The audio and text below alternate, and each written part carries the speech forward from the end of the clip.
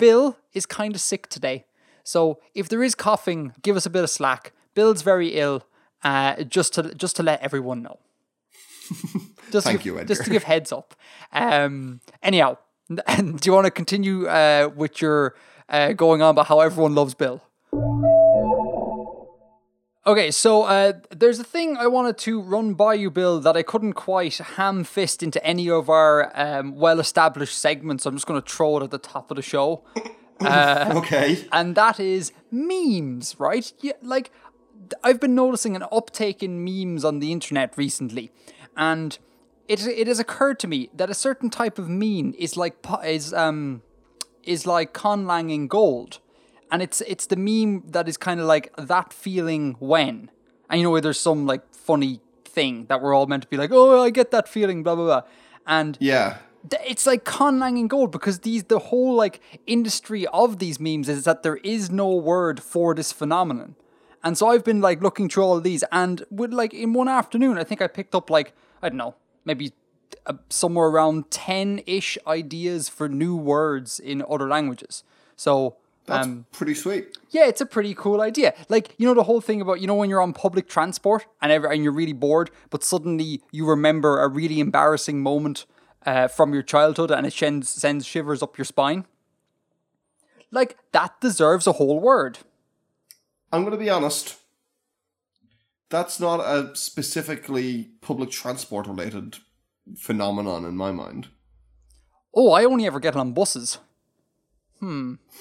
Maybe buses are a particular boring period for me, and my brain's just like going through the vaults trying to look for something interesting, and goes, oh yeah, do you remember that one time you did this terrible thing? And you're like, oh god, brain, stop.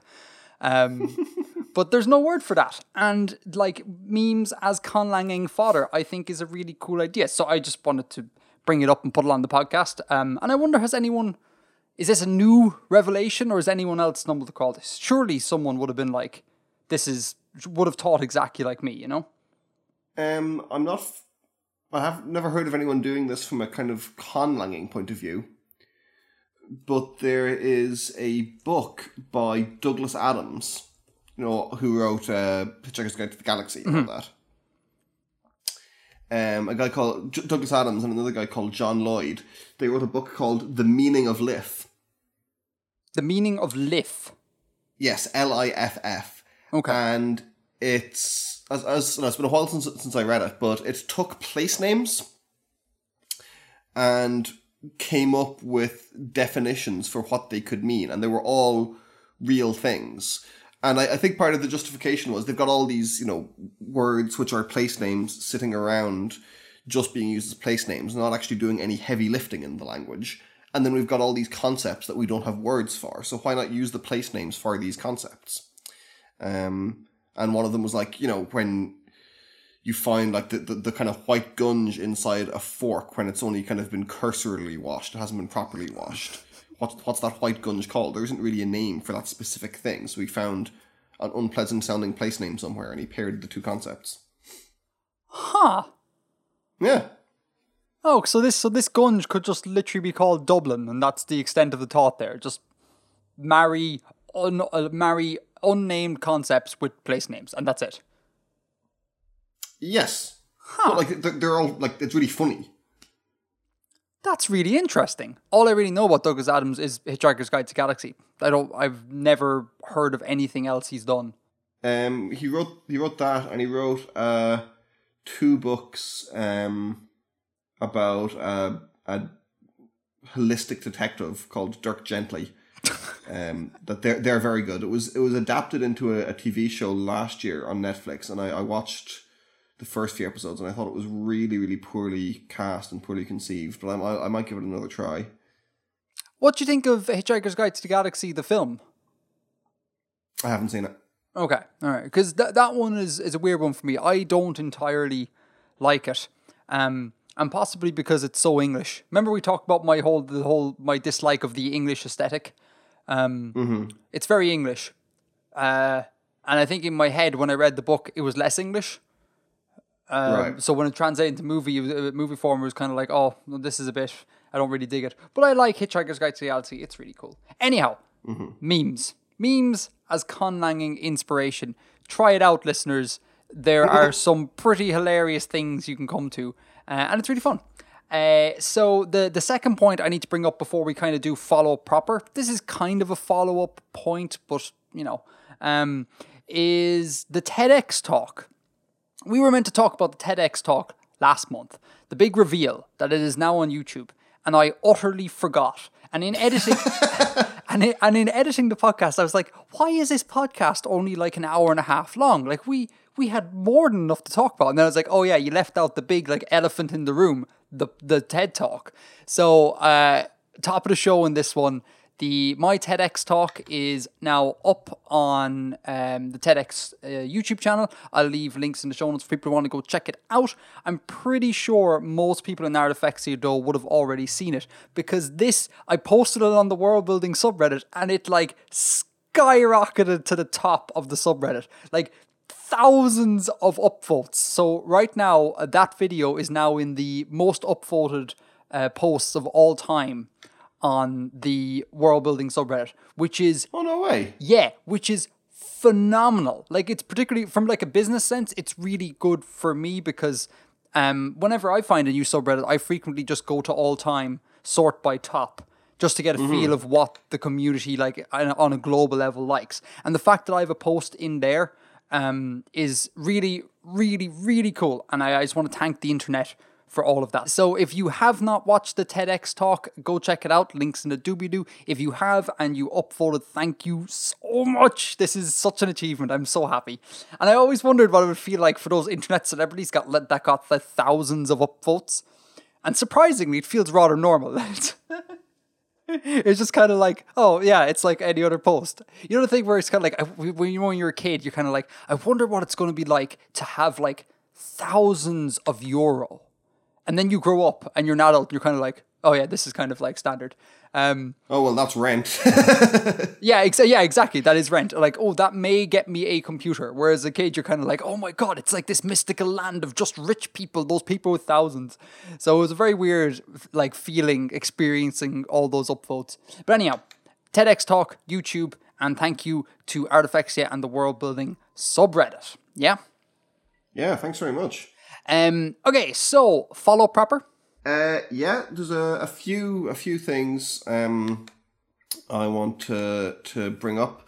I've got an email from Seth Warburton, who's doing a project, I think in school, about the plausibility of life existing in liquid methane or liquid ammonia, as opposed to being based around water and carbon, as far as I can figure out. As opposed to using methane or ammonia as a solvent instead of using water as a solvent. And the question is, have we put any thought into what life that uses these would look like? How might it be vastly different to life on Earth? That's so far beyond my knowledge. It's a fantastic question, and it's a fantastic concept, and one that we could definitely run with. Okay, so I have points here. Yeah. First point, this guy's in school and he's doing a project like this. This is crazy. This seems like degree level stuff, like to be thinking about these things. I think so. He's described it as an extended project qualification, which is a qualification you can do alongside A levels in England. So yeah, I guess he's in his final years of school in England. Well played, Seth. Well played. That's the first point. Second point is that there is a good summary of what would happen if life used methane and ammonia as a solvent in the World Building book that I often plug, the Writer's Guide to Constructing Star Systems. I'll leave links in the show notes. Buy that book, Seth. It's really, really, really good, and it goes through exactly what you want. TLDR, I can't remember all the details, but the sort of upshot of all of this is that if life were to emerge with these solvents, it's because of the environmental constraints that all of this implies. You're never really going to get any sort of technologically advanced civilization. It's always going to be like Stone Age level and worse, because things like you can't burn stuff in that environment and all this sort of things. It's so much more detailed in the book. Buy the book. Again, links in the show notes, but that's the standout point I remember from that book, just being like, oh yeah, carbon-based life forms can have computers. Everything else, probably not.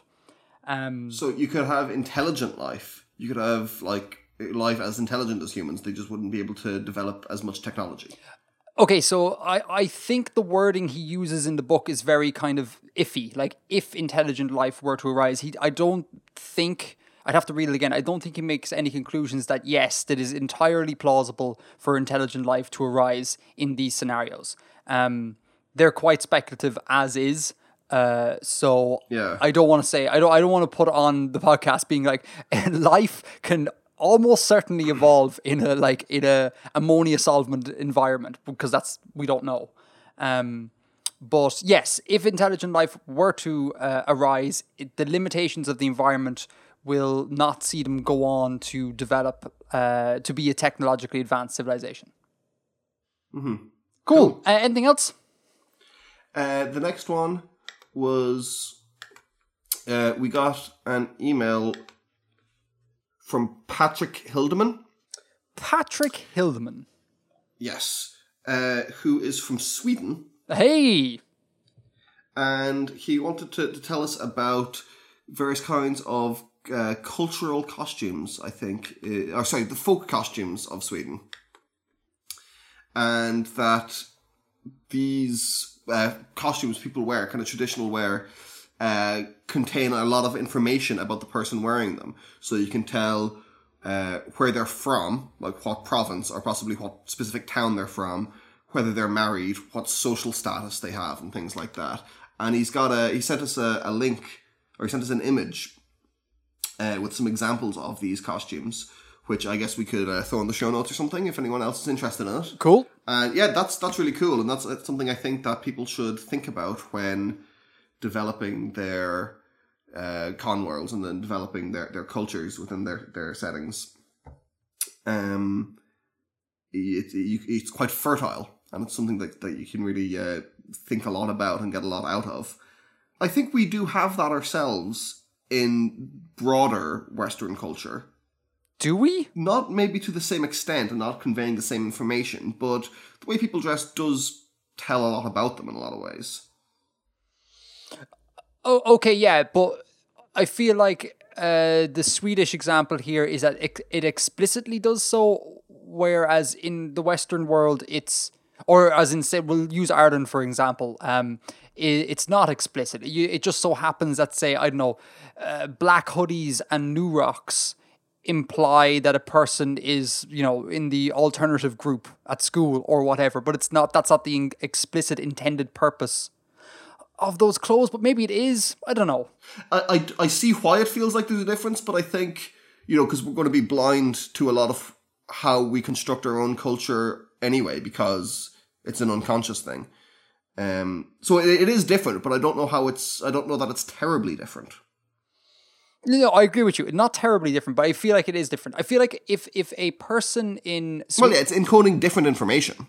Yeah, it is encoding different information, and also I think it would be okay. The analogy I think of here is that if a person in Sweden were to learn about this clothing, they would learn in textbooks in school explicitly stated, like, this item of clothing is used to show that you're a smith or whatever. Whereas we're not going to learn about clothing in school. We're not going to learn the same thing about our clothing in school. Do you know what I mean? I would be surprised if that was the case, that you'd explicitly learn it in that way.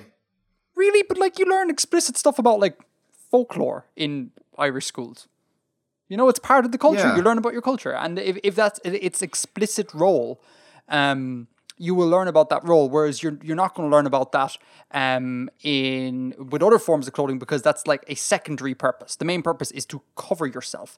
But the fact that it makes you black hoodies and new rocks puts you in with the alternative group is a secondary meaning. The primary focus of the folk costumes is also to cover yourself. Yeah, no, that yeah. The minute I said that, I was like, oh God, Edgar, he's gonna mention that. Of course, all clothes.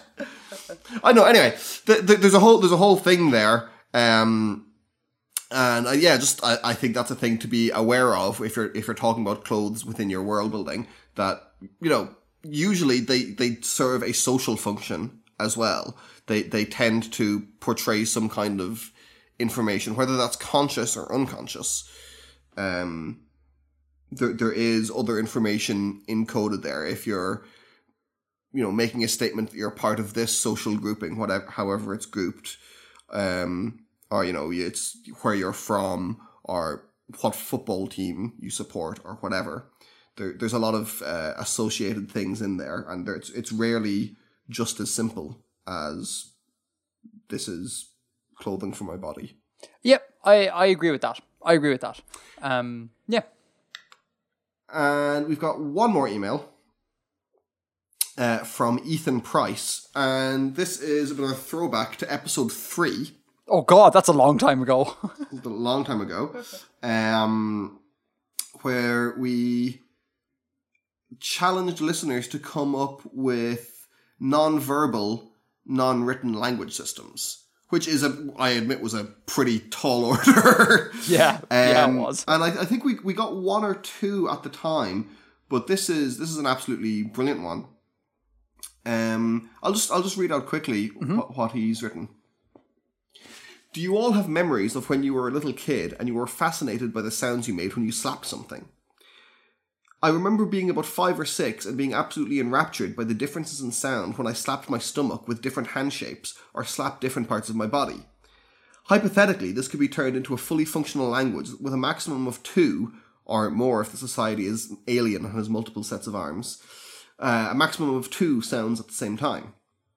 A possible syllabic structure could be a single fluid motion. Say if you hit your calf, thigh and torso all with one motion, if the leg is raised, or a single sound, or so on. Now that's an absolutely brilliant idea. I really, really like this, that you've got, I suppose, sonic body language, audio body language, auditory body language. I don't know how to audiated, maybe was the right word here. But you're using like corporeal sounds to communicate. And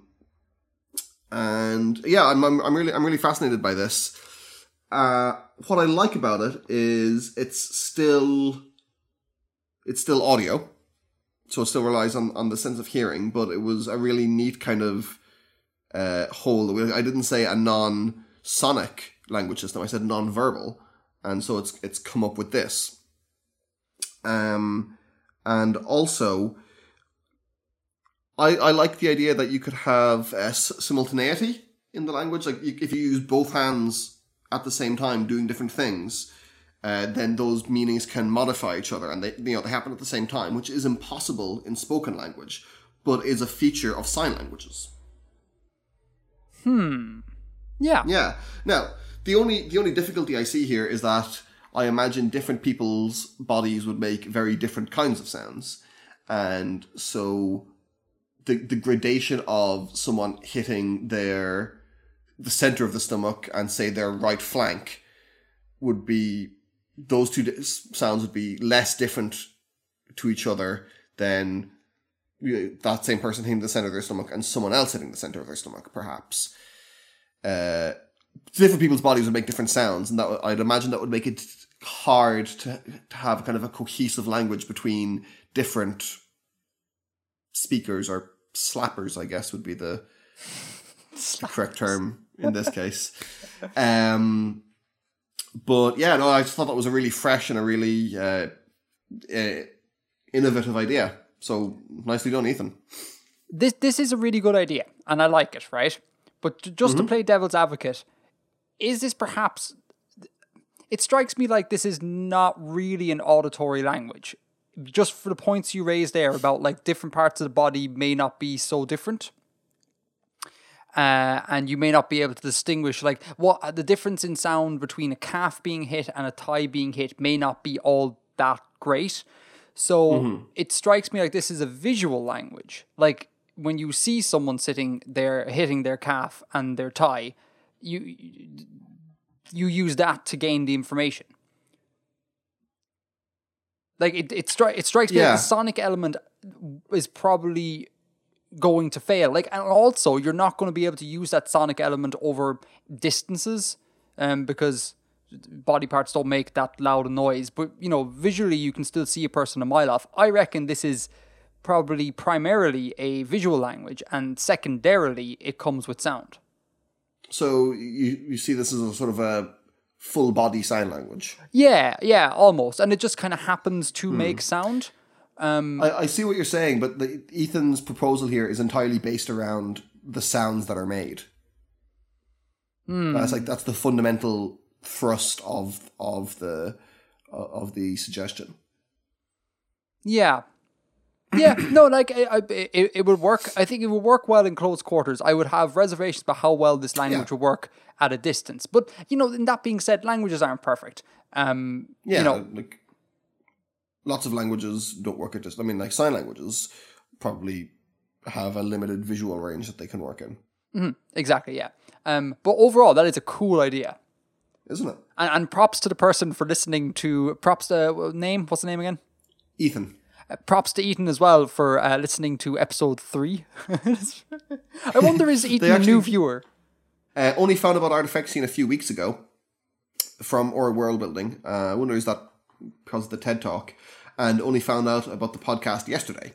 Oh, welcome on board the good ship Artifactscene, Ethan. No, but that's a seriously cool suggestion. Very, very, very cool. Yeah, cool, awesome. Anything else in the mailbag? That's everything in the mail. Okay, so we do some Reddit. Let's do some Reddit. I have a few things to bring up from the Reddit before we get on to Nalamo feedback. The first one, just 2 small points. The first one is someone brought up the question about what does crack mean? And that is crack in the non-narcotic, fully Irish sense of the word. And this person proposed a meaning of crack on the subreddit. And I just wanted to bring it up with you, Bill. What do you think crack is? I gave a lengthy answer to this on the subreddit, Edgar. You see, it does require a lengthy answer, but I'd like to hear it on air because I think it's quite cool. It's good-natured fun, such as that you might have, in the pub. But it's also more generally fun with friends it could take place anywhere. Anything enjoyable and lighthearted could be called crack, I think, is the fundamental idea here. Yeah.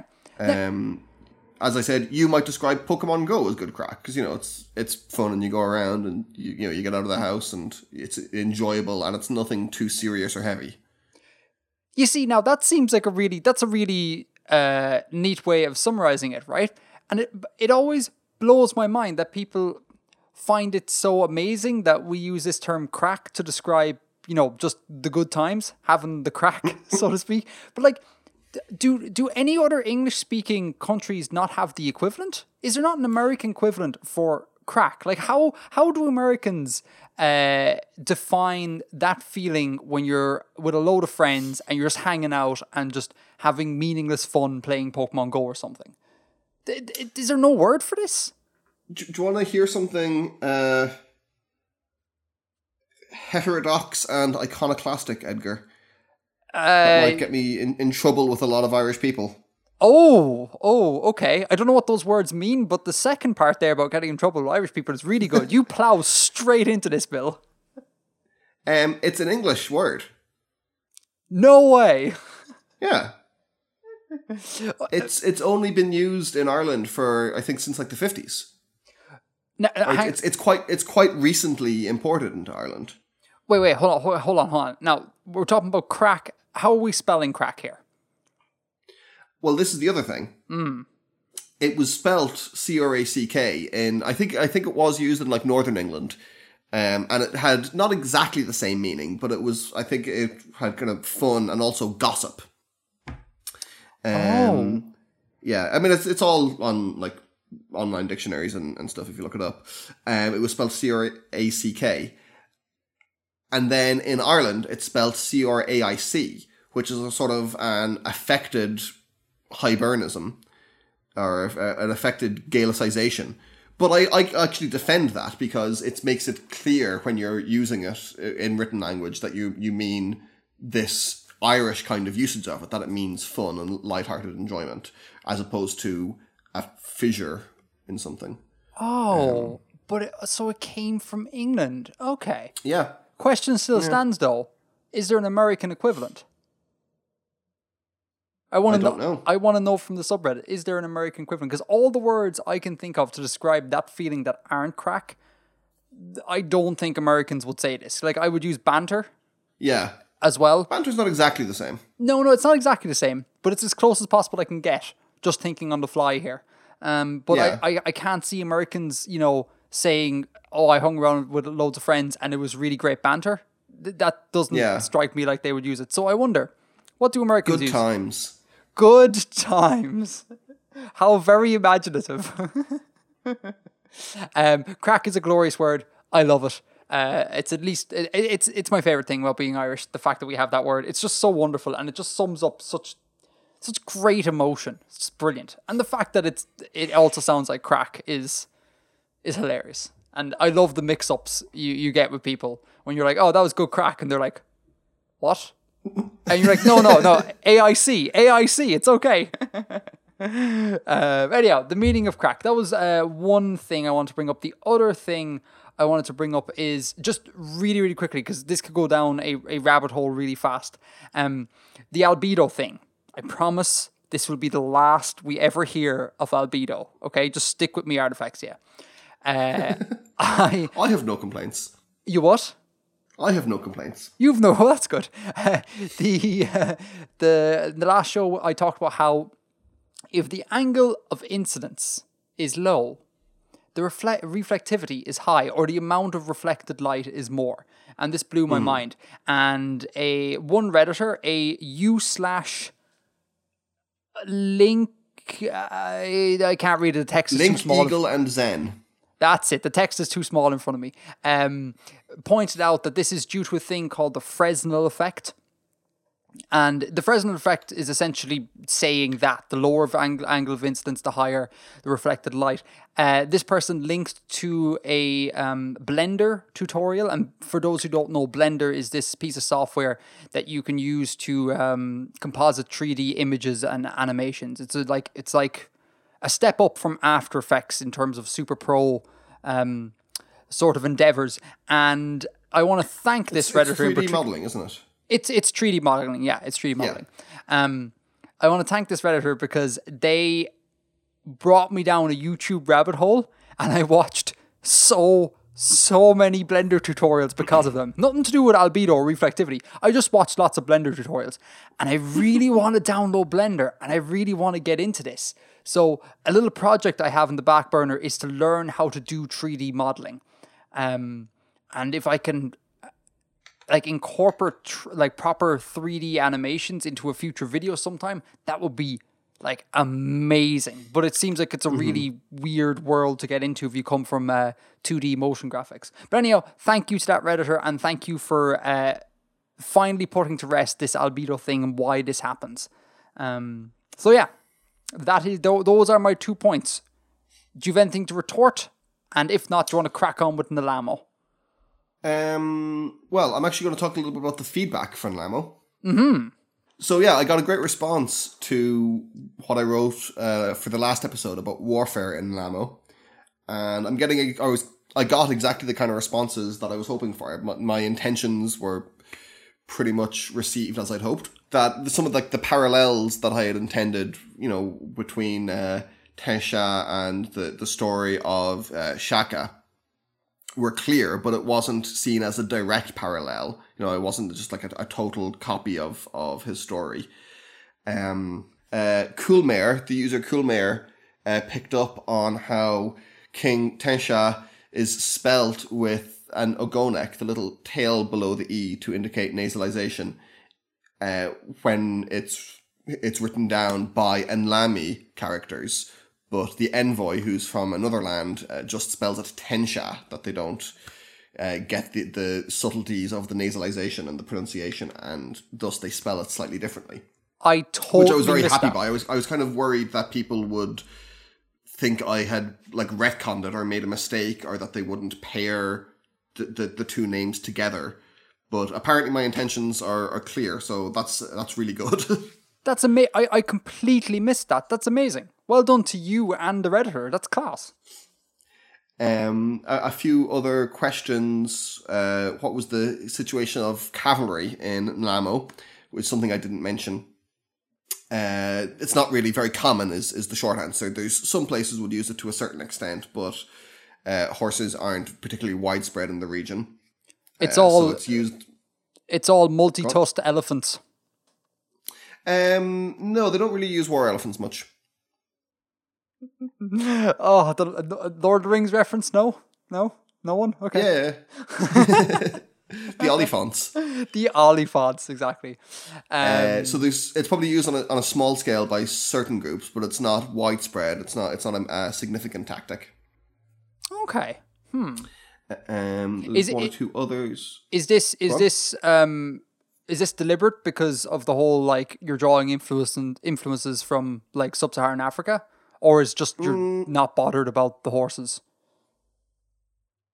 I hadn't put that much thought into it, to be honest. So I guess I hadn't conceived of them as being a significant element of the area. Okay, cool. Someone, user Fizz6, said that what I proposed, and especially with the parallels I made to kind of line versus column infantry in the Napoleonic era, would make a lot more sense with our artillery or firearms, and arrows wouldn't necessarily be the most effective way of achieving the desired impact on the army, the enemy army, and that's a perfectly valid criticism. I think I can just about get away with it, given the circumstances of what I described, and I'm not using this as like a long-term kind of game-breaking tactic. It's just it worked for the duration of a number of campaigns over a short period of time against diverse enemies, rather than being something that, locked down an entire continent for 25 years. Right, okay, you're not giving this tactic like almost borderline magical powers to solve everything in terms of story. No, absolutely not. It's not like this is the one thing that, makes him win every battle. It's not the only tactic that Tesha used. He didn't use it all of the time. It didn't work all of the time, but it was, one of the things that made him ascendant and made him victorious against the normal warfare of the period. And to be fair, you just wanted to talk about Napoleon, which is perfectly fine. That's not entirely accurate. It was one source of inspiration. It's also not entirely inaccurate. No, not entirely inaccurate. It's somewhat inaccurate. And as I said, Napoleon didn't invent that. It was just, it was the way the French fought at the time. He just used it a lot. He's the most significant proponent of it. I would say. Adorable side note, I just want to put in here really quickly. It was Napoleon's birthday recently, was it? Was that the thing you shared? Yesterday, from the day of recording. It's the 15th of August. It was his 248th birthday. So, adorable side note here, Bill was on social media highlighting and celebrating this, and it was very, very nice to see. Your man, Napoleon. And Edgar decided to take, because I put up a picture on Facebook of the famous portrait of Napoleon in his study at Tuileries. You'd recognize it if you saw it, I suspect. It's one of the famous ones of him. He's not wearing a hat, and he's kind of standing by a chair with his hand inside his jacket, as he often did. Did. Yeah, in most of his portraits, or in a lot of his portraits, that's how he's portrayed, with his hand in his jacket. Okay, it just seemed like you were so pally with Napoleon there. I know everything about Napoleon. He often had his right hand in his pocket. It's like, what? No, it was like in the front of his jacket, like in between the buttons, closing up the front of his jacket. Oh, okay, I'm sorry, Bill. Yeah, come on, Edgar. Anyway, Edgar downloaded this portrait and photoshopped my face onto Napoleon. I would never engage in illegal downloading of portraits of Napoleon and altering them beyond their original intent. I would never do such a thing. There's nothing illegal about that, Edgar. Yeah, that was fun. I just wish that the image of Napoleon you had was more high res. There was a lot of pixel fighting to get your face onto Napoleon's face. So many times Photoshop is like, cannot merge. I'm like, oh, and I can't write to you and be like, hey, Bill, do you want to supply a slightly higher res image of Napoleon? And I wasn't bothered getting my own. You could have just Googled, like reverse Google image searched that portrait and found what the portrait was and gotten a higher res version of it. But Bill, I was meant to be making a video at this time, right? So I wasn't going to dedicate any more time than necessary to do this. That's no excuse for second-rate tomfoolery. So good. I've got one more thing to say about Nlamo. Yes, sorry, tangent, go on Nlamo. which I meant to actually include in either what I wrote last month or what I spoke about in last month. It has been said that Handwavia, and where the setting Nlamo is based in, is magical and a fantastic. It has been said that Handwavia, the setting that Nlamo is based in, is essentially a fantasy setting, or a setting with fantastical elements, and magic is part of it. And I wanted to say that magic was not used on the battlefields of Nlamo. They didn't have like battle wizards or battle mages or anything like that would be, maybe a sort of an analog to things like artillery and firearms. That's not a feature of Nlamo warfare. Hang on, that calls into doubt the piece you've written this month. No, it doesn't. Oh, there's going to be something to talk about. Okay, so that's a really nice segue into the main topic. But before we do that, could I just drop a really quick mention, and then we'll go straight into the main topic, and I need to try and figure out what's going on now. Yeah? Mm-hmm. Really quickly, I've discovered a new podcast called Myths and Legends. Links in the show notes. I don't particularly like this podcast. It's just not for me. The aesthetic doesn't work for me, but it is going to be great world building fodder for someone listening here. Essentially, it's one guy talking through various myths and legends. So you don't need to read all the terribly worded, archaic nonsense that it comes from. So he's like, the first few episodes he deals with Arthurian legends, and the second thing is about Aladdin. Turns out Aladdin not from the Middle East. Aladdin was actually from China. The character or the story? The character and the story. I might get that wrong, but definitely one of those two things. And also the lamp or whatever. It wasn't a lamp. It was a ring, which is also interesting. So I think that's a great place for people to get their world building fix. Myths and Legend podcast. Go check it out. That said, shall we move into the... Oh, sorry, go on. I had it in my head that Aladdin was an Iranian story about a Chinese character who travels to the Middle East. So it's kind of it's kind of in between, and he goes from further east to further west. I don't know where I got that. I was just kind of... That may well be the case. One of the reasons why I don't like this podcast is because there's something about the rhythm in which the information is delivered that I find it hard to retain the information. So it may well be the case that this was said, but I also listen to podcasts while I'm doing other stuff, so I'm not 100% attentive. But the take-home point I took from just having that episode waft over me was that there was some component of Chinese stuff going on, which I didn't know about because I'm only really familiar with the Aladdin myth through Disney. Yeah. So anyhow, good world building fodder for people. They really should check it out. As always, Bill has written a piece of prose about Nlamo. And would you be able to give a TLDR of what you've written so we can get quickly to this point about not using magic on the battlefield? Because the last paragraph you have written of this piece implies to me that they do use magic in one form or another on the battlefield, and I don't know what's going on now. You've undermined my entire worldview, Bill. I need this cleared up. So as I implied last episode, and a few people seemed to be eager to get to this, what I've written this month is the envoy arriving at Tenshah's capital and encountering the king and his court. Mm-hmm. and it's go read it if you haven't read it. But it's just a brief description of the capital, Zahamo, and what the people who are members of the court and the embassy meeting with the king and his advisors. And they have a great feast to welcome the embassy. And after the feast, as the envoy is returning to his quarters, he is set upon by the king's chief advisor and companion, the judge and priest Matway.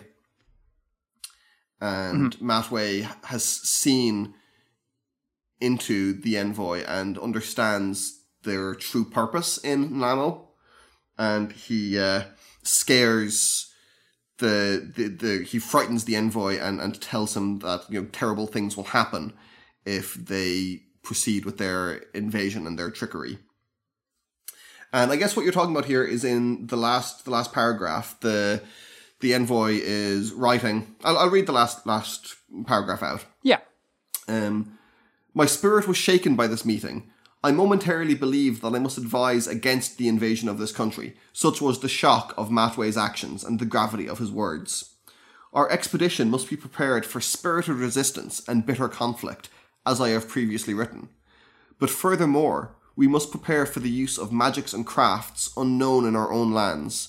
The Enlami will not be conquered easily.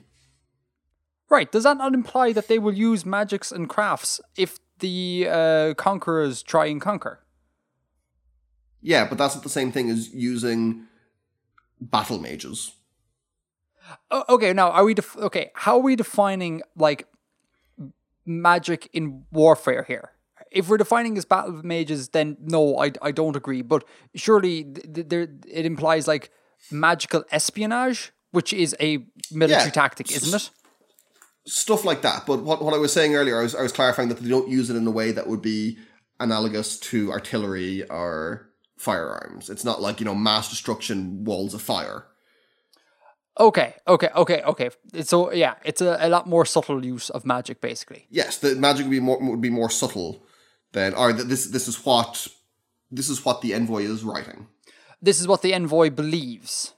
Yes. So whether or not they use magic at all is who knows. But the envoy is scared enough. Well, I know. Well, that's right. You know. Okay, so to back up, now that point's cleared, to back up a little bit, you've been watching Game of Thrones recently? Bit of Game of Thrones going on here, no? I have not been watching Game of Thrones recently. This reminded me of Martin's writing, and it reminded me of your one, I love the Lord of Light one in Game of Thrones. What's her name? Melisandre. Yeah, Melisandre.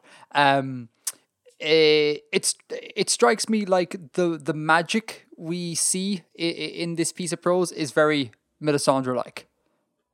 Any inspiration there? No? Not consciously. Okay, because let me read out a bit here that reminds me exactly of Melisandre. It goes, the priest opened his mouth as wide as a mouth can open, and then further, and the shadow inside his gaping jaw seemed to grow and overpower all the senses I possessed. That seems. Do you remember that scene in Game of Thrones where Melisandre births a shadow? Yes. It's very reminiscent of that. That was messed up. This is less messed up. But it was very reminiscent of that. And that's not a bad thing. I actually got very vivid imagery when I read that. So I thought it was really cool. Cool. And the second thing that reminded me of Game of Thrones is you were dancing around food pornography, which I loved. The way Martin does in his books. You wrote, a number of cattle were freshly slaughtered in honor of our embassy and served alongside spice soups, loaves of boiled grains, stews of many vegetables, and the meat of an elephant. And it was really close to just a few more items on that menu, and we would have had George R. R. Martin style food pornography. And I was like, yes, go Bill. I never noticed that when I read A Song of Ice and Fire. Maybe it was just because I like food, so it just didn't really bother me. I mean, I noticed it because I like food. It doesn't bother me. I think it's great. He would go on, but have you reread them at all recently? No. Okay, it might be worth rereading them because those paragraphs where he's going on about what's on the tables at banquets, they go on for a while. Like his lists are long and extensive. So anyhow, can I talk to you a little bit about magic? Yes. Specifically magic here. Now I realize the answer to all of these questions are going to be we don't know. You'd have to wait until something else is written. But I'm going to try and I can talk a little bit more freely about Handwavia than I will about Janspar. So that's true. So at least it's this setting, not the other. So what sort of magic happens here, and what are we not going to see happen? Like you've made it clear that we're not going to see battle mages firing big like flame missiles at everyone. So what are we talking? I'm kind of going for something a little subtler. I'm not trying to make it like Dungeons and Dragons, where wizards can shoot off spells. If you look at a lot of things, like if you look at Lord of the Rings, a lot of as I recall, a lot of the magic of Gandalf is quite subtle. He does sort of small things in the background, and it's like little tricks, and like little things become easier for other people. And it's very rare that he actually does like big grand magic. I suppose when he fights the Balrog, there's some of that, and when he turns up as Gandalf the White, and it's a bit apparition, and when he charges into Helm's Deep. But a lot of what he does that is magical is kind of on a smaller scale, but has a big influence. Does that make sense? Yep. And I in a lot of ways, I find that more interesting to write about than clearly indicating all of the powers and making them like everything is large and grand and clearly understood. If magic is a little bit more mysterious and a little bit more occult or a little bit more esoteric, then that can be a lot more fun in certain ways.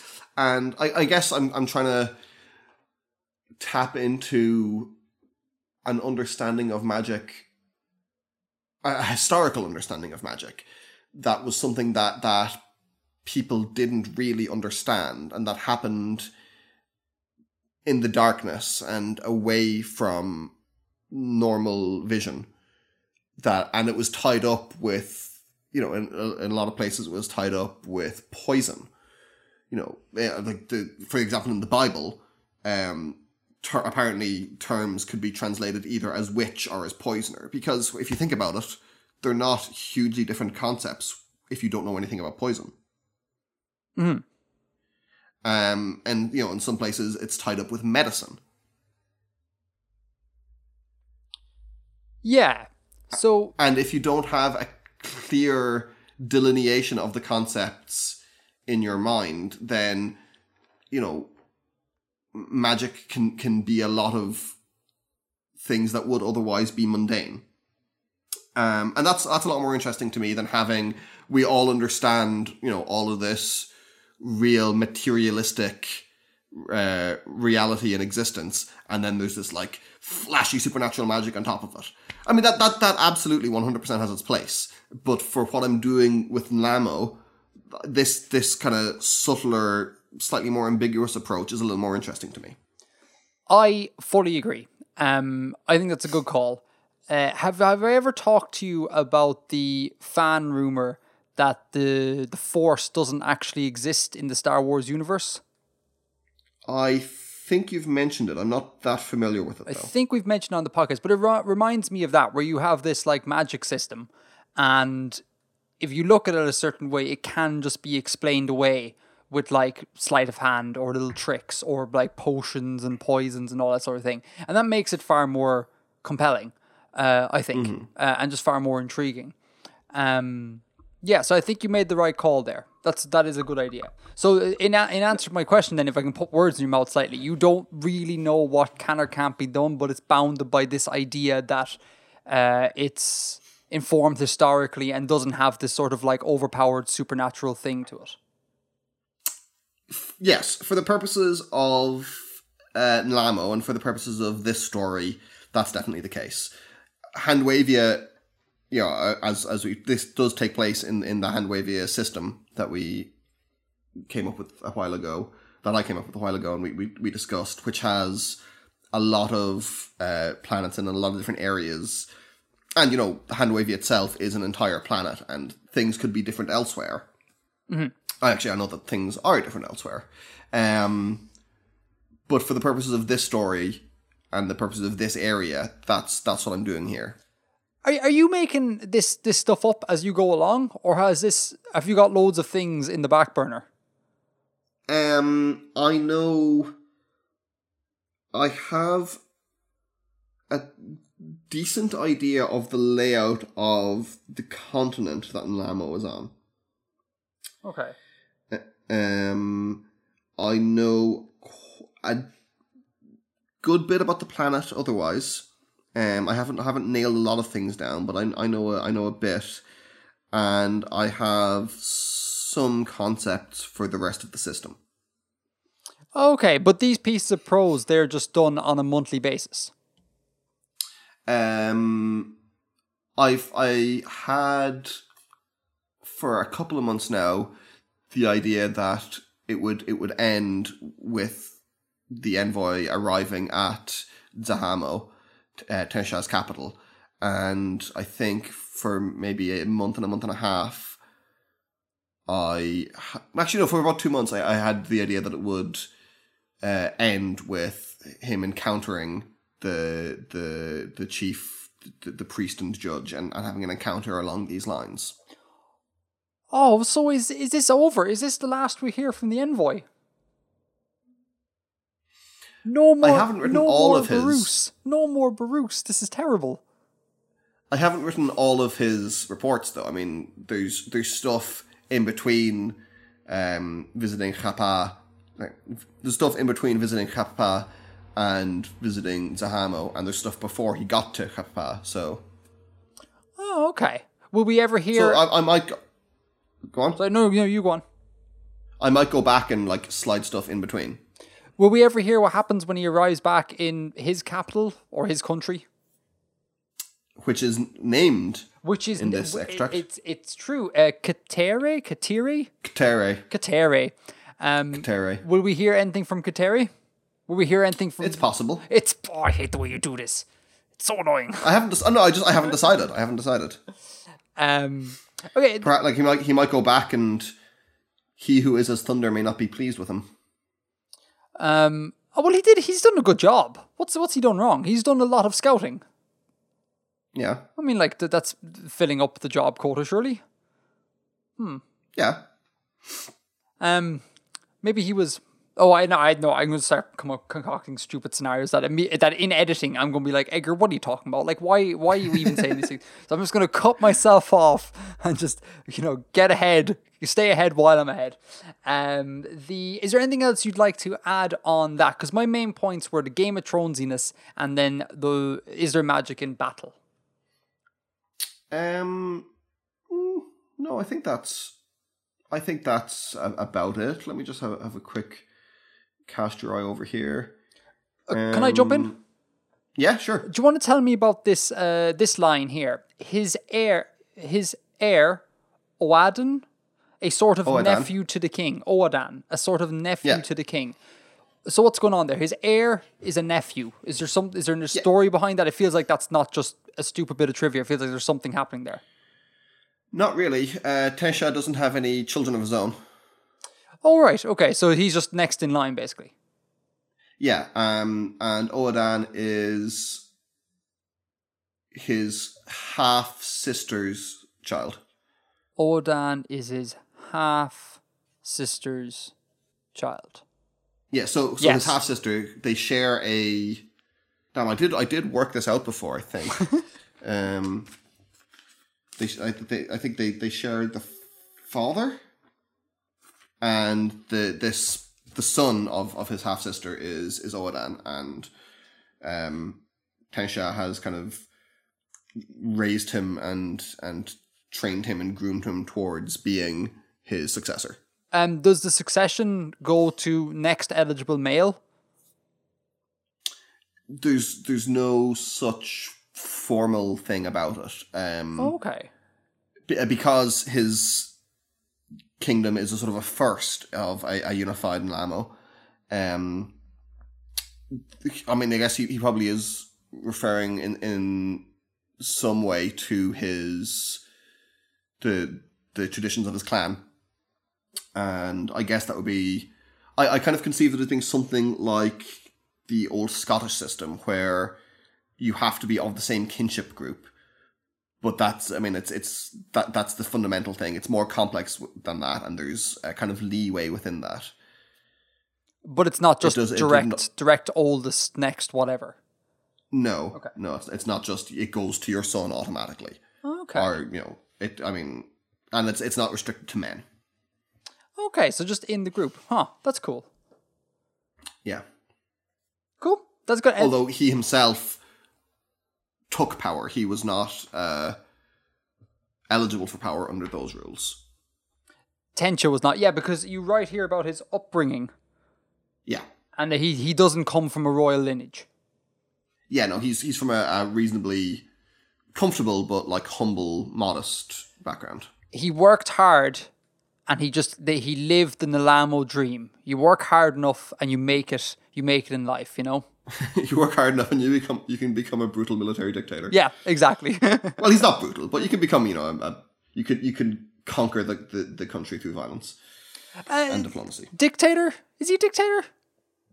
Well, in the sense that any monarch, I suppose, whose rule is legitimized through force is. I mean, like, he's not a bad dude by any means. He's a pretty good dude, but, by modern standards, he's a military leader. It's a benevolent dictatorship. Yeah. Yeah. It's cool. I like it. Yeah, cool. Is there any other points in there that are pertinent that I'm not pointing out?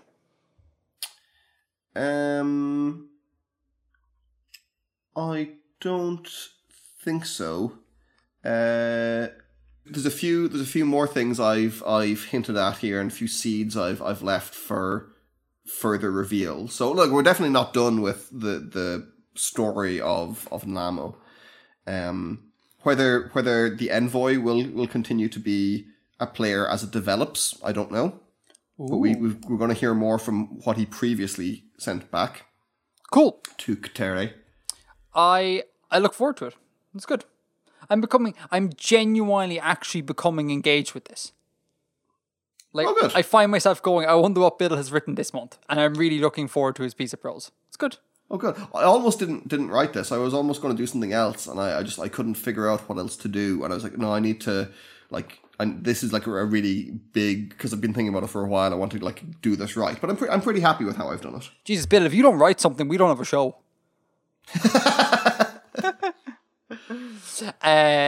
Speaking of writing something, I wrote a thing. You wrote a thing? I wrote a thing because I was like, no, genuinely, I was really engaged with your stuff, and I was like, I want to have a go at writing a thing. This is going to be in the show notes. Can I just warn everyone straight up front? It's not very good. I'm not a very good writer. Edgar. No, it's not very good though. And I love the way I was like, oh, I'll write a small little piece like Bill always does, and then Bill delivers like this big 2-page tome of a thing. A 2-page tome. A 2-page tome. Right. Okay. Anyhow, I'm not confident in my writing skills. I don't believe I have any writing skills of note, but I decided to write a thing because I thought it was fun. And I sent it to Bill. And do you want me to TLDR this, or do you want me to ask you what you think? Up to you. Okay. All right, TLDR for this story. It's in the show notes, and it'll probably be on the subreddit and early release and all that sort of jazz. Is that there is this character who is asking a computing device about stuff that's going on in this world, and specifically around this place called Onikara Prime. And the computer brings up this whole load of information about Onikara Prime, a planet. And then this character listens to what the computer has to say and then tells it to stop and move on to something else. That's essentially the boring TLD orbit. But I tried to do a bill and build something into it. So what did you get from it? Are my intentions clear? I got a lot out of it. Oh, good. Do you want to explain? There was a couple of things I liked. So first of all, you've got a nice framing device here. That this isn't just an info dump.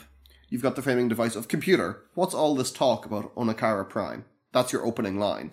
And so that kind of immediately kind of sets up that this is being... It kind of gives you kind of meta information about what the text is. Yeah. Which is always interesting to me. Oh, thanks. And so then you've given the information, and then at the end it's a computer end, next news story, please. And again, that's like that this is one thing among many, which for me gives us sort of an idea of like richness and there's other stuff to be heard here. Which is very very small things, and this is maybe more in the vein of like talking about writing rather than talking about world building specifically. But you can't fully decouple the topics. So. Agreed. I'll have a read over this. I'll pick up bits that I liked. Black Hawk region of space. Okay, this is what I liked. Originally, Onikara was thought to be very home-like, and the word home there is capitalized. To me, that suggests that it's a setting... Okay, well, actually, there's a couple of things here. But for me, that suggests it's a setting with humans, but without Earth. Or that, for whatever reason, Earth is named home. That would be my first reaction. And then secondary, I was like, wait, who's saying that this is humans? It might not be. Which is, again, very small detail, suggesting a lot of possibilities. And then you talk a bit about the development of the planet and the scientific and technical details that are your forte. Yup. I can't help but make tutorials. There's nothing wrong with that. And now, Onikara Prime was the first planet visited by human probes. So we are dealing with humans. Mm-hmm. Yes, we are. And you give a number of names here. Zan 1, and then what I assume is the year it was visited, 3002. Yep. Is that correct? Am I getting that right for your intentions? That is the year, exactly. Okay. So we're dealing with a future or perhaps a different chronological system. But anyway. Zan 2 in 2008 and the Makalo Zan lander. 2011. The first 2 data collecting missions were successful. However, contact was lost during the final phase of its mission to land on the Onikaran surface. The data gathered by the Zan flyby mission seems to suggest that Onikara is inhabited, and given the environment, inhabited by silicon-based life forms. That's pretty cool. Mm-hmm. What solvent do you reckon they use? The sulfur. The sulfur? Yeah. So, so to explain. Giving rise to the brinish seas of sulfuric acid. So sulfuric acid is the kind of the universal solvent of their life system rather than water. Okay. Before I explain that, this is basically lifted from the world building book I mentioned earlier. Oh, okay. So I didn't invent this system or this planet or anything, so you just need to, if I get facts wrong, sorry. I'm not necessarily sure it's sulfuric acid per se, but some sort of sulfur based solvent. Okay. Because the entire planet is a sulfur planet. As opposed to an oxygen based one. Gotcha. As opposed to an oxygen, although the atmosphere, like it says, is oxygen. Yeah. So that's the solvent. This is, remember, was it Seth earlier? Yes. Yeah, this is the thing I mentioned to Seth about his ammonia and methane based thing. This is from that same chapter. So just by complete coincidence, we've kind of been thinking about the same things, which I think is pretty cool. All right. Cool. So So this system you're describing is from the book. no, the system's mine. All the nomenclature is mine, and the setup's mine. But the chemical analysis of the planet Okay. is from the book. Essentially, The chemical basis is. it's kind of a roundabout way of describing what a sulfur planet would be like. This whole idea of like the quartz mountains and rubies and sapphires and things like that. These are all like bits of information taken from the book. So for those who don't have the book, I wanted to give them a glimpse into what this book kind of tells. Seth, read this piece of prose. So when you're saying rubies and sapphires, would they be as common as like granite then here, or would it be more likely to be as common as quartz or coal or whatever? I don't know how common each of those things are, but the chemical makeup of rubies and sapphires is I think it's corundum is what it's called, is particularly stable in a sulfuric acid environment. So there would be a lot of them. This is why I pointed it out. So yeah, Gotcha. there would be a lot.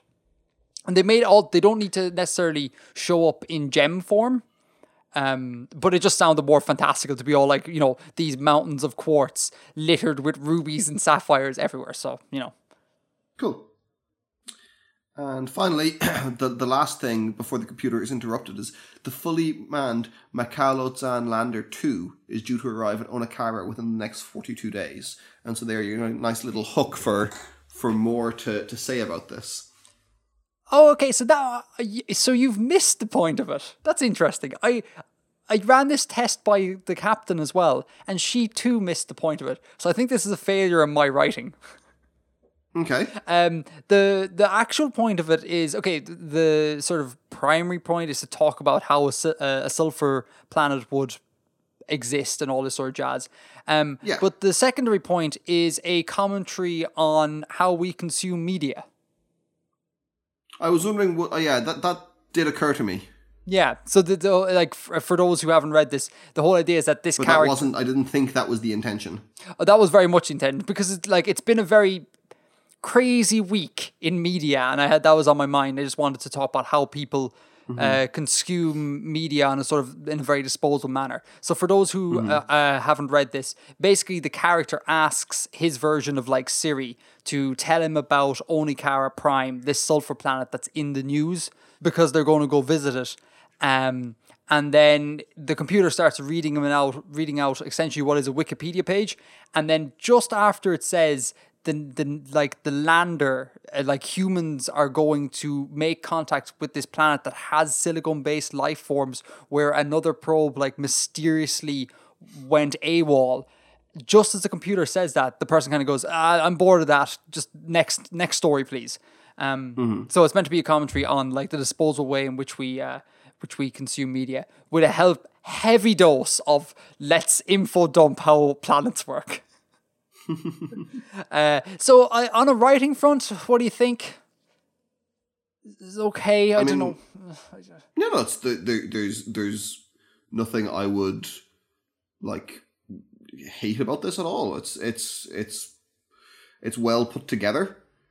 Yeah, and as I said, it evokes all of these things. Okay, maybe I need to be more confident about my abilities to write. I don't know. We've talked about this on previous podcasts, but I find the idea that people can write just being borderline magic. And every time I try and do it, I'm always horrifically disappointed with the outcome. So I was like, this is really boring, Edgar. But there you go. Anything else to add on that? If I was to be super critical. Go for it. Yep, no, totally. Lay it on hard, man. The formatting, or the order in which the information is presented, I can't imagine exactly what kind of document this is. Oh. That would be like, hey, used to be like, if I was to say, hey, tell me about France, and the first paragraph of the answer would be about Charlemagne. like what kind of document would that be that would like, you know, build on the history that way. Does that make sense?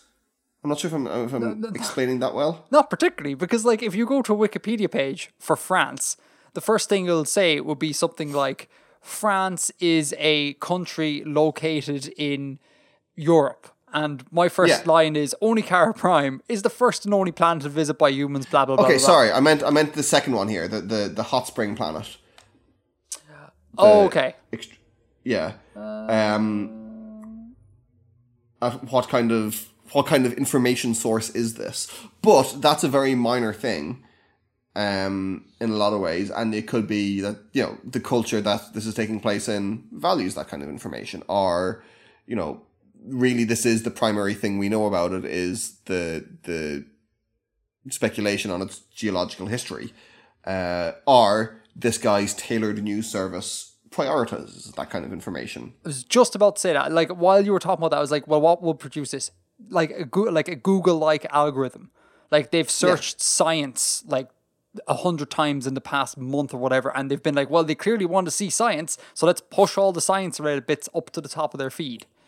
That could be it. So that would be my main criticism, is like the order in which the information is received. I can't conceive what this text is that is being presented by the computer, but there are lots of ways to explain that. What do you think about the idea of the computer presenting like the Wikipedia-like thing, but then the last sentence is in like the present tense? Yeah, that didn't jar me at all. Really? Okay, because I was thinking about the idea of like a Wikipedia who like intelligently updates itself to like keep up with what's exactly happening, like down to the moment. And I thought maybe that, as you said, sorry, I interrupted you. No, go on. Or as you said, it's, you know, it's an intelligent algorithm that has like learned this human's preferences. So, you know, the first bit is Wikipedia, and then they get into the news. And then maybe further down, less interest priority, they'll talk about like nearby regions or things like that. Yeah, easy explained away. Although, like, see, this sort of thing bothers me because I'm kind of like, I don't know. It's just writing seems like I'm going to offend writers here, but like not so rigorous thing. Like there is no correct right answer on how to write. Do you know what I mean? Like there's no kind of like 1 + 1 = prose sort of jazz. Of course there isn't. Yeah, exactly. No, exactly. And this what kind of bothers me. And I'm always kind of like, there is no right answer here. So what am I doing and how, and all this sort of jazz. But I don't think anyone's going to be offended by that. Well, writers might. And also, be. Everyone's all like, they're all post-structuralists now. Nothing actually means anything, so it's fine. They're all post-structuralists. Literary theory stuff. Oh, I don't know. I'm in over my head if I even. Actually, even by making that joke, so I'm not going to try and like explain it. Oh, he pulled an Edgar. He got out, but he knew he was heading down the wrong road. Just pull out, turn, hard left. Okay, well, I'm glad that you didn't think that was a disaster. I don't like it, obviously, because everything I write I don't like. But it was an interesting endeavor, and it makes me appreciate what you do every month. It's very cool. Yeah, thank you very much. We'll put it in the show notes, both stories, so people can go check it out. And we'll be linking them on the subreddit before we launch the episode anyway. So yep. And anyone who, if you find any of the information in my story particularly interesting, seriously go and pick up that world building book, A Writer's Guide to Constructing Star Systems. It's just a really good book. I was in Indonesia, Bill. Pretty cool. How was it? It was, on paper, it was probably the worst holiday ever. Okay. But in reality, it was, like, incredibly amazing. Like, it was so good. Like, on paper, it rained the entire time. The flights over were horrific. We stopped in Kuala Lumpur, which I've now come to know as the world's worst airport. Just the getting there and back, and then the weather was just terrible. But that's on paper. In practice, it was amazing. Like, it's just paradise down there. Like, I've never experienced almost like cartoon level paradise before. It's crazy. Edgar. Yeah. Did you find yourself? I didn't find myself. Did you know? Do you know what? The captain was insistent, right, that we have to take pictures of me in front of various finding myself implements just to send to you. Like there was like I am offended that you did not do that. I had no time for such nonsense. Like there was things like you could buy little namaste signs, and she was like, "Can we buy a sign? And then can you hold it?" And we sent it to Bill. I was like, "I'm not buying a namaste sign. This is ridiculous." No, I didn't find myself. But I had a great time. It was really cool. I have some world building ideas sort of from Indonesia that I thought I'd just tell you about, as opposed to just going on about like I ate this food or whatever. I'm going to try and tie this into world building. Yeah. Cool. Yeah, for sure. Okay, so I'll start with probably the smallest one first. Yeah, interesting naming convention idea that comes from Bali. Mm-hmm. Everyone has the same names, sort of. There's like a list of 4 sets of names to choose from, and they are the only names available, which is fascinating. As in given names, personal names. Given names, exactly. So it's the equivalent of like, in Bali, I don't know the exact names though, but in Bali, like the firstborn gets to choose from the list, or the parents choose from a list of firstborn names. The secondborn, another list, thirdborn, another list, fourthborn, another list, and then it just loops. Huh. Yeah, which is really interesting. So we met tons of Wyans, for example, which is one of the names that are for firstborn. So you can identify where you fall in the family, more or less, from the naming convention. Now, I don't claim to speak for Balinese culture. I get the impression that like this has expanded a bit with globalization and stuff, and people choose names outside of this. But at one time, this was a strong practice. I think that's pretty cool. And the way of differentiating between the firstborn and the fifthborn is just to say another afterwards or again. So it'd be like Edgar, firstborn, and Edgar, another, fifthborn, and that's just brilliant. And then they also have this thing where they don't really have second names either, but they kind of have qualities.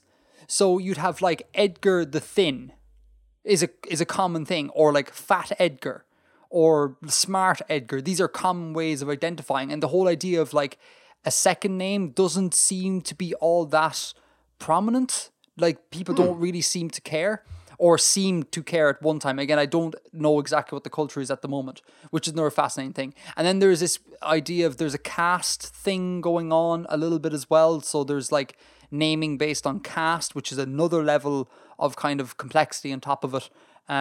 So I thought that's a really fascinating idea that I just thought I would share with you and the listeners. That is pretty cool. It's very cool. Can I ask a clarifying question? Of course. So there's a list of possible names for firstborns. Mm-hmm. Right. So let's say Edgar is one of them. Mm-hmm. And then it loops around when you get to the 5th child. But like, would you say, I presume you wouldn't call them Edgar the second time. So you wouldn't call them Edgar again. You'd call them, say, Bill again. Is that right? Or do you have to use the same first name? No, you don't have to. Again, I can't speak for all Balinese people. I get the impression you don't have to. Wikipedia lists the example of Wayan and then Wayan Balik, which literally means Wayan another. So I get the impression that if people chose to have 2 Wayans, they would differentiate like that. Okay. I don't know. I honestly don't know.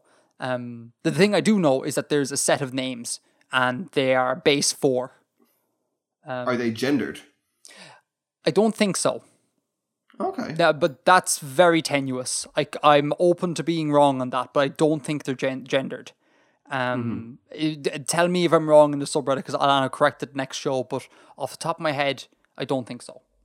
And anyways, for world building, don't make them gendered. That's even more interesting, I think. So yeah, just a little naming thing. Mm-hmm. And then the other thing is there's this practice of putting out these things called Kanang Sari, probably pronounced completely wrong, but like these little offerings that people put in front of their like houses and workplaces and I'm assuming this is an offering to a god of some description, and to get blessings from them. This I'm going to steal and put in Takar, because remember way back when we talked about Takar being based on Kiumbanda? Yeah. And the whole idea in Kiumbanda, like in the rituals, people would bring like bottles of beer and cigars and these like tokens to the gods. Yeah.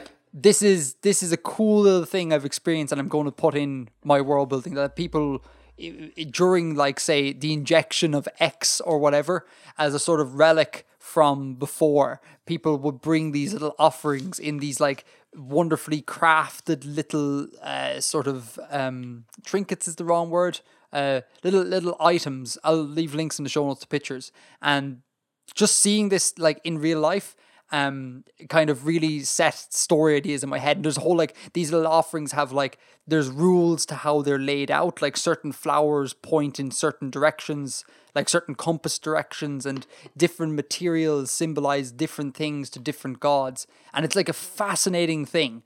And then tourists just trampled them on the street, which is just like, come on lads, what are you doing?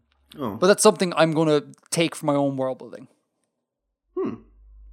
That's point 2, and the final one, the big one, is I'm going to tell you a story, Bill, about a mine in a volcano.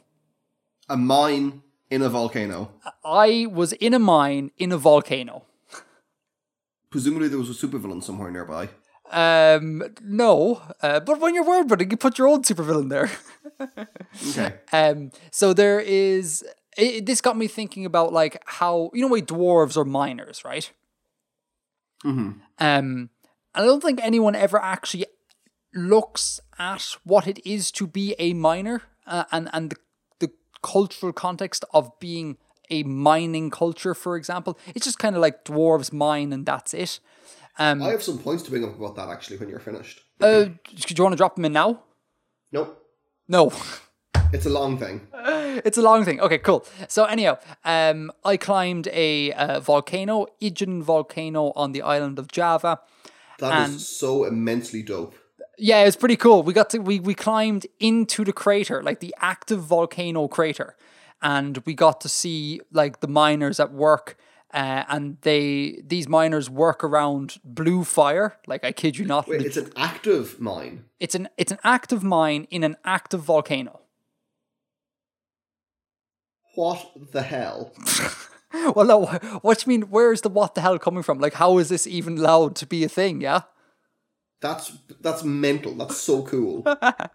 Okay, so, yeah, it is. It's really cool. Well, I was conflicted about how it sounds like a terrible from like a labor point of view. Yeah, it's terrible from labor, and it's also kind of terrible that like all the white people, myself included, just show up there and kind of view miners working in horrendous conditions as I have reservations about that, undoubtedly. Yeah, so like I realize I'm a hypocrite here because I engaged in that, but I was painfully aware of just the different worlds that were going on right next to one another, and that was an interesting dynamic to experience.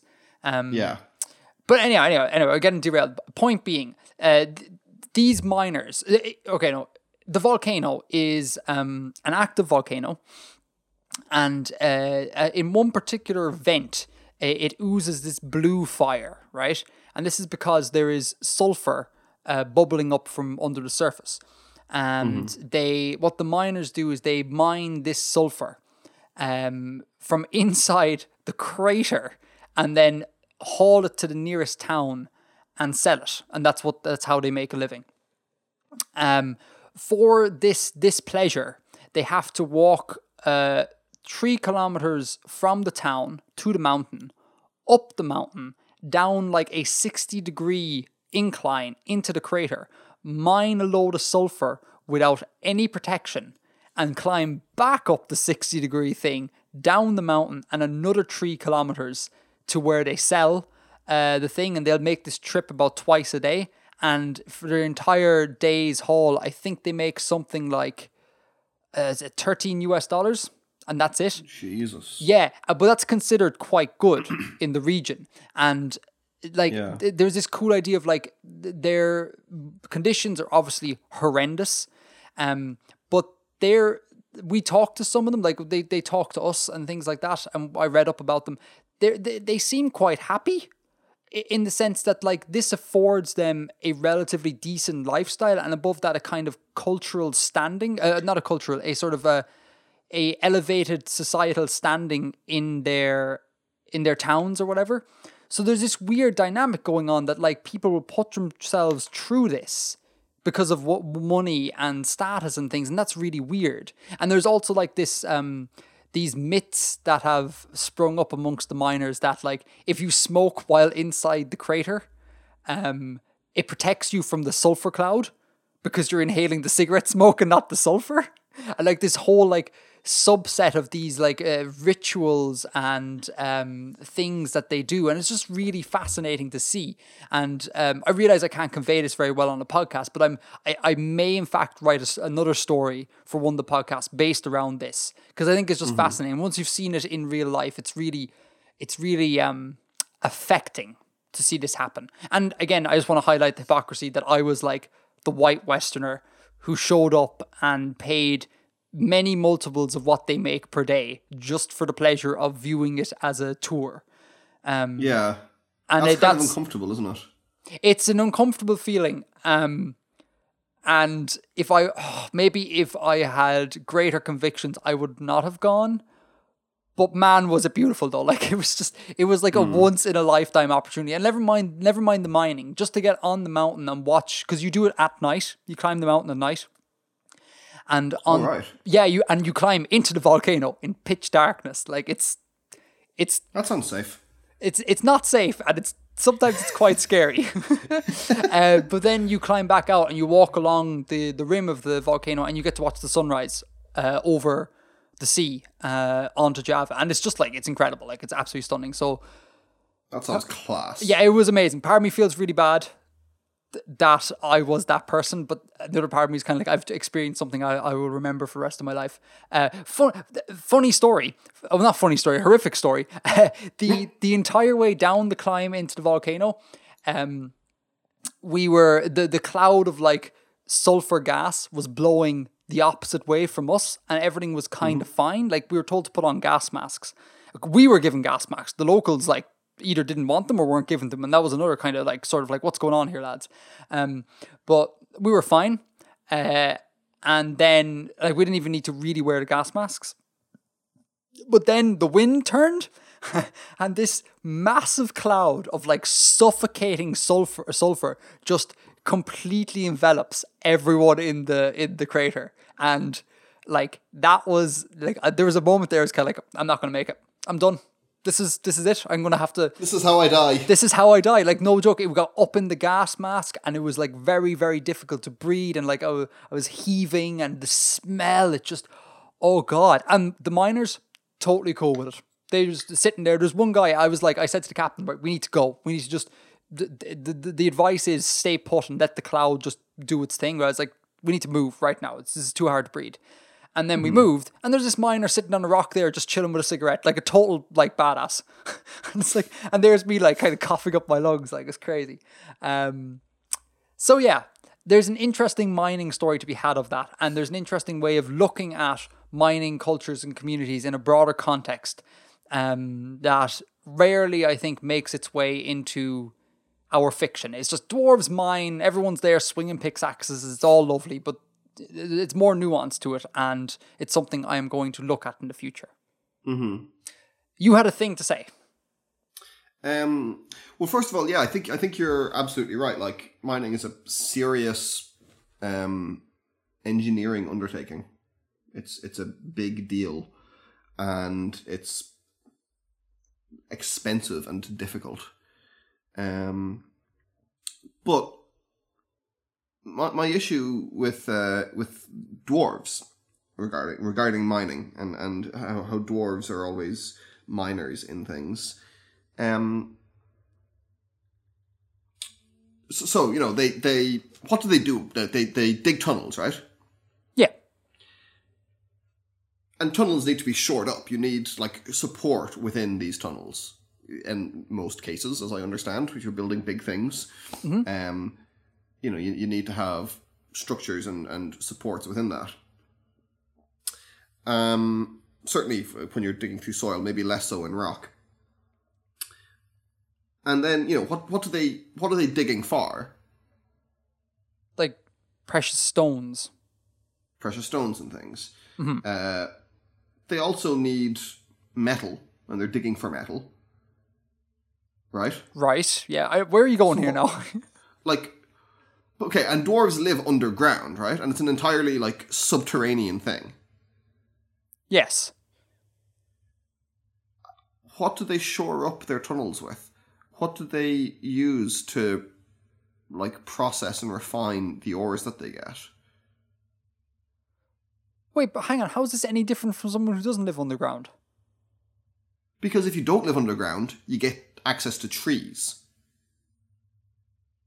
Oh, and dwarves must use huge amounts of wood. And as such, dwarves, as are portrayed in fiction, must have, a lot of contact with the surface world in order to get enough lumber to do what they do. And I've never seen anyone bring that up.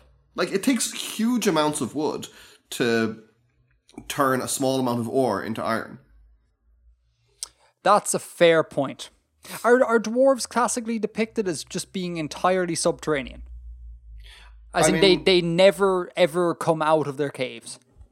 I mean, Tolkien dwarves, that's a 60-year-old concept, so, it's probably too early to say, but I think that's how it exists in a lot of kind of popular imagination, yeah. And I don't think Tolkien dwarves were, shown as having a lot of trade with the surface in order to get the wood to do what they do.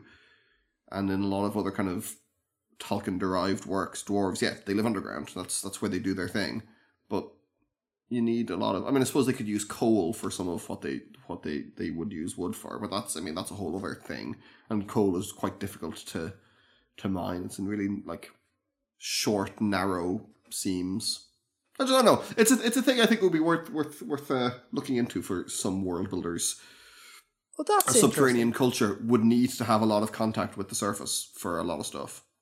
It seems like a volcano would be the solution to this, wouldn't it? That naturally supplies your furnaces. How do you work it though? Because you can't go anywhere near lava. How do you approach it? You can't stand next to lava. Well, these miners were standing next to blue fire. Yeah, but that's different to lava. Yeah, but you don't necessarily need lava. Surely if you have lava, then you're in a active I'm about to explode volcano. But if you have fiery things, it would just be I don't know what the word is, but a semi-dormant volcano or whatever, but it would just have all the heat necessary to smelt things. That's interesting. I wonder yeah. Would a natural sulfur fire have the heat necessary to work metals? Not all fire is the same. Fire is different materials burn at different temperatures.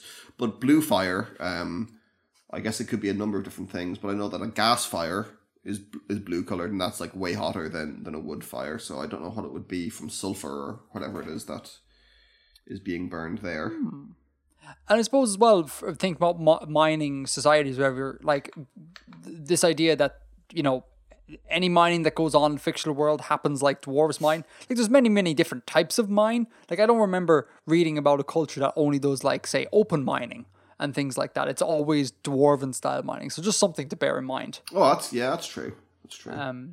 There's obviously pros and cons of different things and with certain different creatures. I thought when you said about how do they prop up their mines, I immediately thought, wait a minute, dwarves shouldn't mine internally, they should mine externally. That makes so much more sense. But then you kept talking and my idea just went out. So, no, it's also a point though. But yeah, so that was my trip to Aegean Volcano. Just a slight plug. I don't really like doing this unless it's in a video. But I've started an Instagram.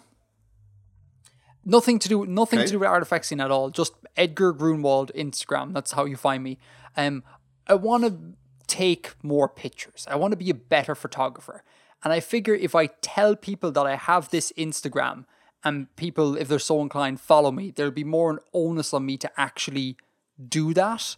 So I have a couple of pictures up there from Indonesia. So if anyone wants to follow, please do. And hopefully it'll inspire me to take more pictures. There'll be definitely some pictures of the lunar eclipse, the solar eclipse on it as well. Oh, cool, yeah. Because that's coming up soon, isn't it? That is coming up soon. I am leaving tomorrow. All right. For it, yeah. I am leaving I have to leave the house in 8 hours. Oh, okay. And I have not yet packed. Good stuff. Disaster. But yeah, so if anyone wants to follow me on Instagram, I'll leave links. Sorry, it's a bit of a plug. I'm sorry, but I kind of want some public pressure to actually make stuff on this. Yeah. But yeah, so that's my trip in Indonesia. That is all I have for Green Room. Is there anything going on in your life?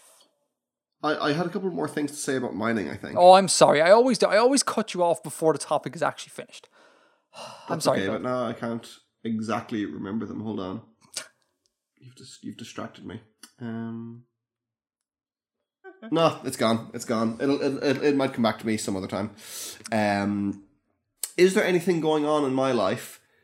There is not. No. I'm just kind of, as I said, it's been very cold here recently. I don't know why. It shouldn't be this cold in August. I've been gigging, and I did a little bit of work on Janspar recently, actually. Ooh, please tell. Yeah. So I've got I've got a more complete idea of the global geography. Cool, very cool. And I've changed a few things. Now I haven't shared a lot of this, so this may not be interesting to anyone. But I've changed a few things about the layout, and I've redone all of the biomes and ocean currents and things. Oh, how come? So I've got because I found that a few things that I needed to change. A few things that I wasn't fully happy with how I'd done the last time. So I've made it slightly better. And also, I uploaded what sketches I put what sketches I had on my computer and compared them to real world, the real world that we actually have. And I had a huge desert that was like the size of the Indian Ocean, and I was like, that's a bit much actually. So I just kind of changed. I made some of the land masses slightly smaller to make them a little bit more manageable.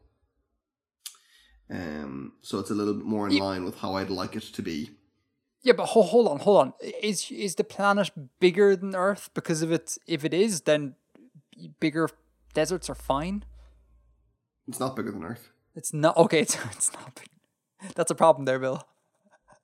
An Indian Ocean-sized desert.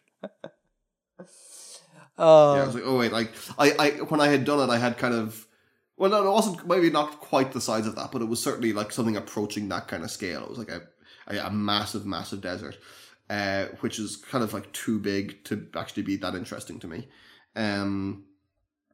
So I changed around some stuff like that to give me more options to use things and to do stuff with. So I'm actually pretty happy with how it is now.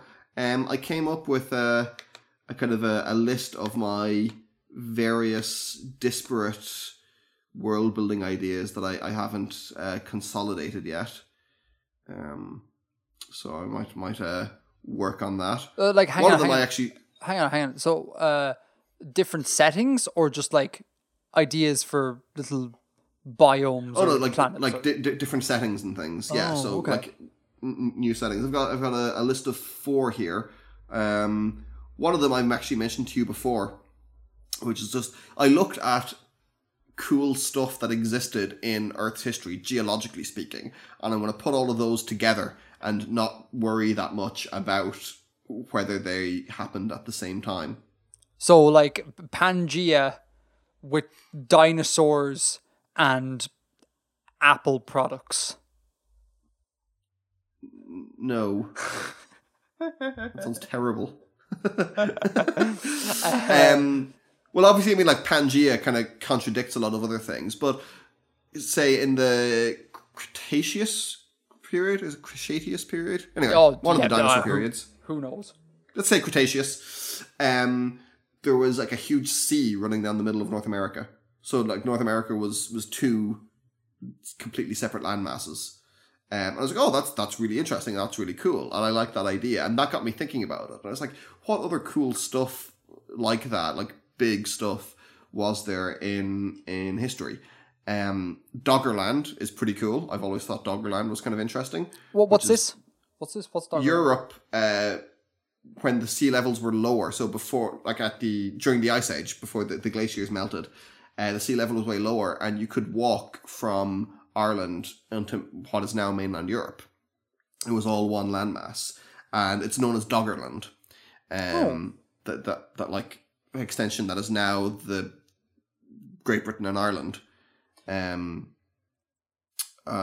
So that's pretty cool that you could do that, and also like the Baltic Sea was cut off from the Atlantic Ocean because the sea level was lower. Denmark connected directly to Sweden.